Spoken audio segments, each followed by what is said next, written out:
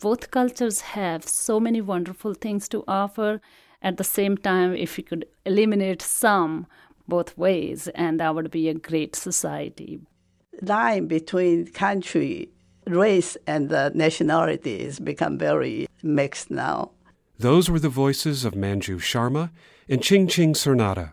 Manju came here for what she thought was going to be a short stay while her husband attended graduate school.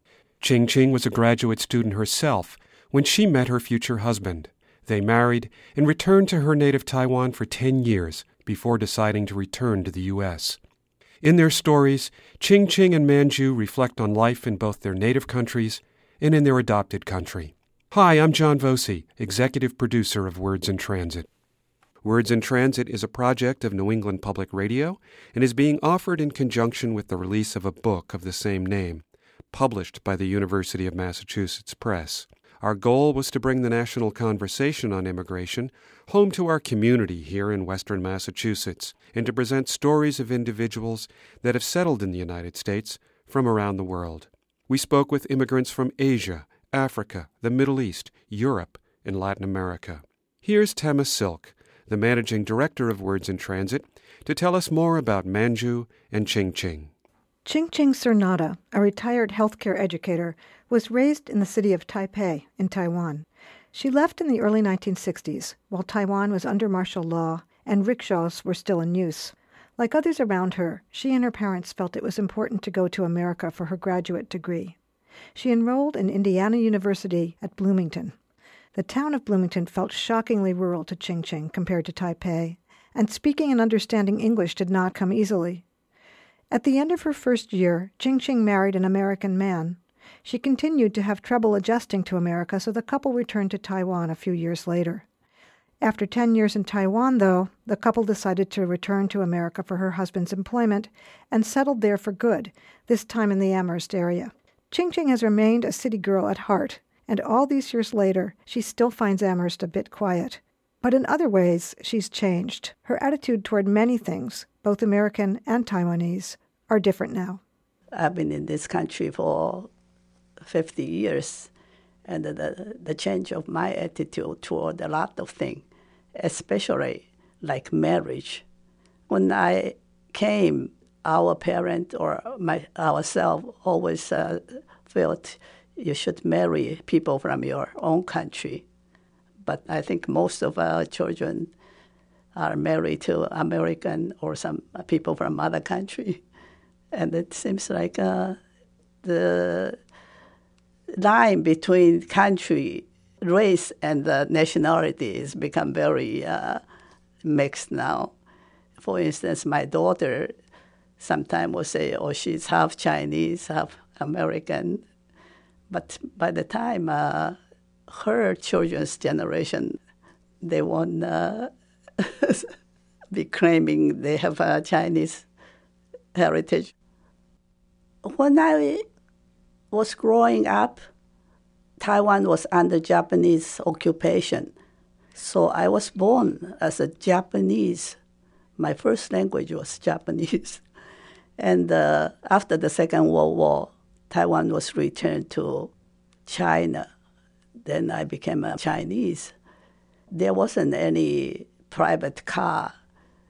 And the main transportation was rickshaw. It was very difficult to get out of Taiwan. The only people can get out is a student come here for a graduate study. Just like everybody else, I thought that was the automatic future for graduate. At that time, Taiwan was under martial law, and there's no freedom. I wasn't that anxious to leave. It's more of my parents' wish. Everybody thought we'll be coming to a place like New York City. My port of entry was Seattle. And then I flew to Chicago to stay with my cousin for a few days. And Chicago is a big city. I came from Taipei. That is a very big city. So Chicago, I thought, well, this is America. But I took the Greyhound from Chicago to Bloomington. Along the way, it was so deserted and lonely looking. I start to cry on the bus. Sometimes you see one house and for 30 minutes there's nothing. And I wondered, where are their neighbors? How they get in touch with friends. When I arrived, that was still in the summertime. And when I first saw the dandelion, I thought, wow, what a beautiful field. Then next day I saw them mowing down the dandelion. I thought, oh, what a waste. I remember I had quite a lot of language difficulty. We study English in middle school and high school. So I had 6-7 years of English, but what I learned in textbook is sometimes not prepare myself for the daily conversation. And I remember the first instant I felt so puzzled was I bought something on Greyhound station, and the guy said, $1.50. And I learned one cent is also called penny, or 5 cents is called nickel, but I never learned but buck. So I was puzzled as what is a buck and a half of what? At this time, point of in my life, my husband is here, my children and the grandchildren are all here. And also, I have lived in U.S. much longer than been in Taiwan. And also, my parents are gone, and my family home is not there anymore. So I don't feel Taiwan is home anymore. But while my parents were still alive, I felt Taiwan is still home. Some of the American, a few of them still have a prejudice against people from other country. If they cannot understand the foreigner's language, they felt, who can understand you, that kind of attitude, rather than thinking, wow, other people are bilingual, and a lot of Americans only speak English. I like to make Americans realize it's good to take up a second language or third language, and also be tolerant of people speak with accent or use wrong expression. You've just heard Ching Ching Cernata. Next, we'll hear from Manju Sharma. In the 1980s, Manju Sharma lived happily as a young married woman in a small town in India in one of the northernmost states in that country. Winters there tend to be bitter cold, but during Manju's childhood, people managed, for the most part without central heating or automobiles. When Manju's husband was accepted to a postdoctoral research program in Michigan, she was game for the adventure. Unlike her husband, who was instantly connected to fellow students once they arrived, Manju was quite isolated and unhappy. Still, they stayed on once her husband's program ended, moving to Colorado for further training for him, resulting in Manju resigning from her teaching job in India. It was in Colorado that Manju figured out a way to connect with people around her. Several decades later, she feels lucky and grateful. She is still able to visit India often and believes both countries could benefit from adopting certain traditions and values of the other. Initially, I came only for 6 months. And my husband was postdoctoral research fellow in Michigan State University at the moment. So I came as a spouse of a postdoc. Leaving India was hard, but at the same time, it was just like I'm going to travel, not to stay.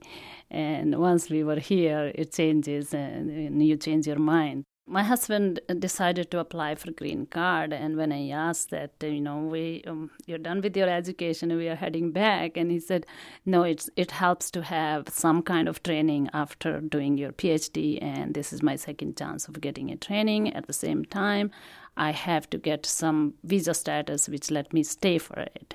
I liked it right away, being here also, but as a postdoctoral research fellow's wife, I had very little opportunity for social connections, and that was hard at the moment. So first year was very hard, and I really wanted to go back, but my husband was looking for a job, so we moved to Fort Collins, Colorado, and that came out much better because it was a new place for both of us, and I volunteered in church groups and women around the world, and that opened up a whole new world for me.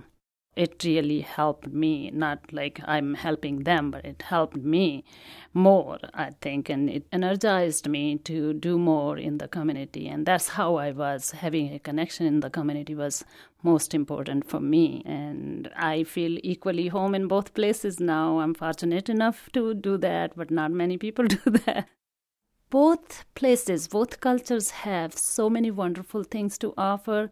At the same time, if we could eliminate some both ways, and that would be a great society. But it's not that easy. It's easier said than done because people are people. They grow up with certain values and certain way of living, and that's how the social evils or social status are developed. And I admire the great things both have. I really admire the structure part over here, the social structure, and people keep the data handy for everybody. They share the information so easily. Back home, most of the things, even the home remedies and everything, nobody wanted to write it down. It's just passed on as a story. I think a lot of information gets lost. India has a lot of problem with the caste system or the weddings, the way weddings are done with a lot of expenditure and people even have to borrow money. I really love the weddings over here. People decide they want to do it a Saturday afternoon, 2 hours, and that's how much they want to spend. And it's wonderful because people do not undergo debt for it. Not every common person follows that route. And over there, because everybody thinks that they have to do a extraordinary affair for the wedding and they had to go out of their way to borrow money, and the couple is starting a new life and they're starting with a lot of debt, or parents are going under debt for that. And this is something we cannot help, but I think seeing both sides, I love the way people do over here. If you want to go under debt, that's fine, but you don't have to. That's great. That was Manju Sharma. Before Manju, we heard from Ching Ching Sernata. To see photographs of Ching Ching and Manju and to hear all of the Words in Transit interviews, visit our website at nepr.net, where you can also learn about upcoming Words in Transit events. You can also find information about all of NEPR's podcasts at nepr.net or on iTunes. Let us know what you think about Words in Transit. Review us on iTunes or send an email to radio@nepr.net. To see additional photographs and to read transcripts of all of our interviews, see the Words in Transit book, available from the University of Massachusetts Press. Proceeds from the sale of the book benefit the Words in Transit Immigrant Scholarship Fund at Holyoke Community College. Similar to Ching Ching and Manju's stories, several of those we interviewed came to the United States for an education. Fully intending to return home, professional opportunities and romance led many to build new lives in their new country. I came from Buenos Aires, and I came to this country by accident. There were two critical steps towards feeling more at home here. One was the first time that my parents visited. The other moment was when I got hired at Mount Holyoke College as chair of the Spanish department, because that was a professional validation. That's next time on Words in Transit. The managing director of Words in Transit is Tema Silk. The producer is Kathleen O'Keefe. And we had help in this podcast from Sara Redigieri. I'm John Voci. Thank you for listening. Words in Transit is a production of New England Public Radio in collaboration with the Copeland Colloquium at Amherst College.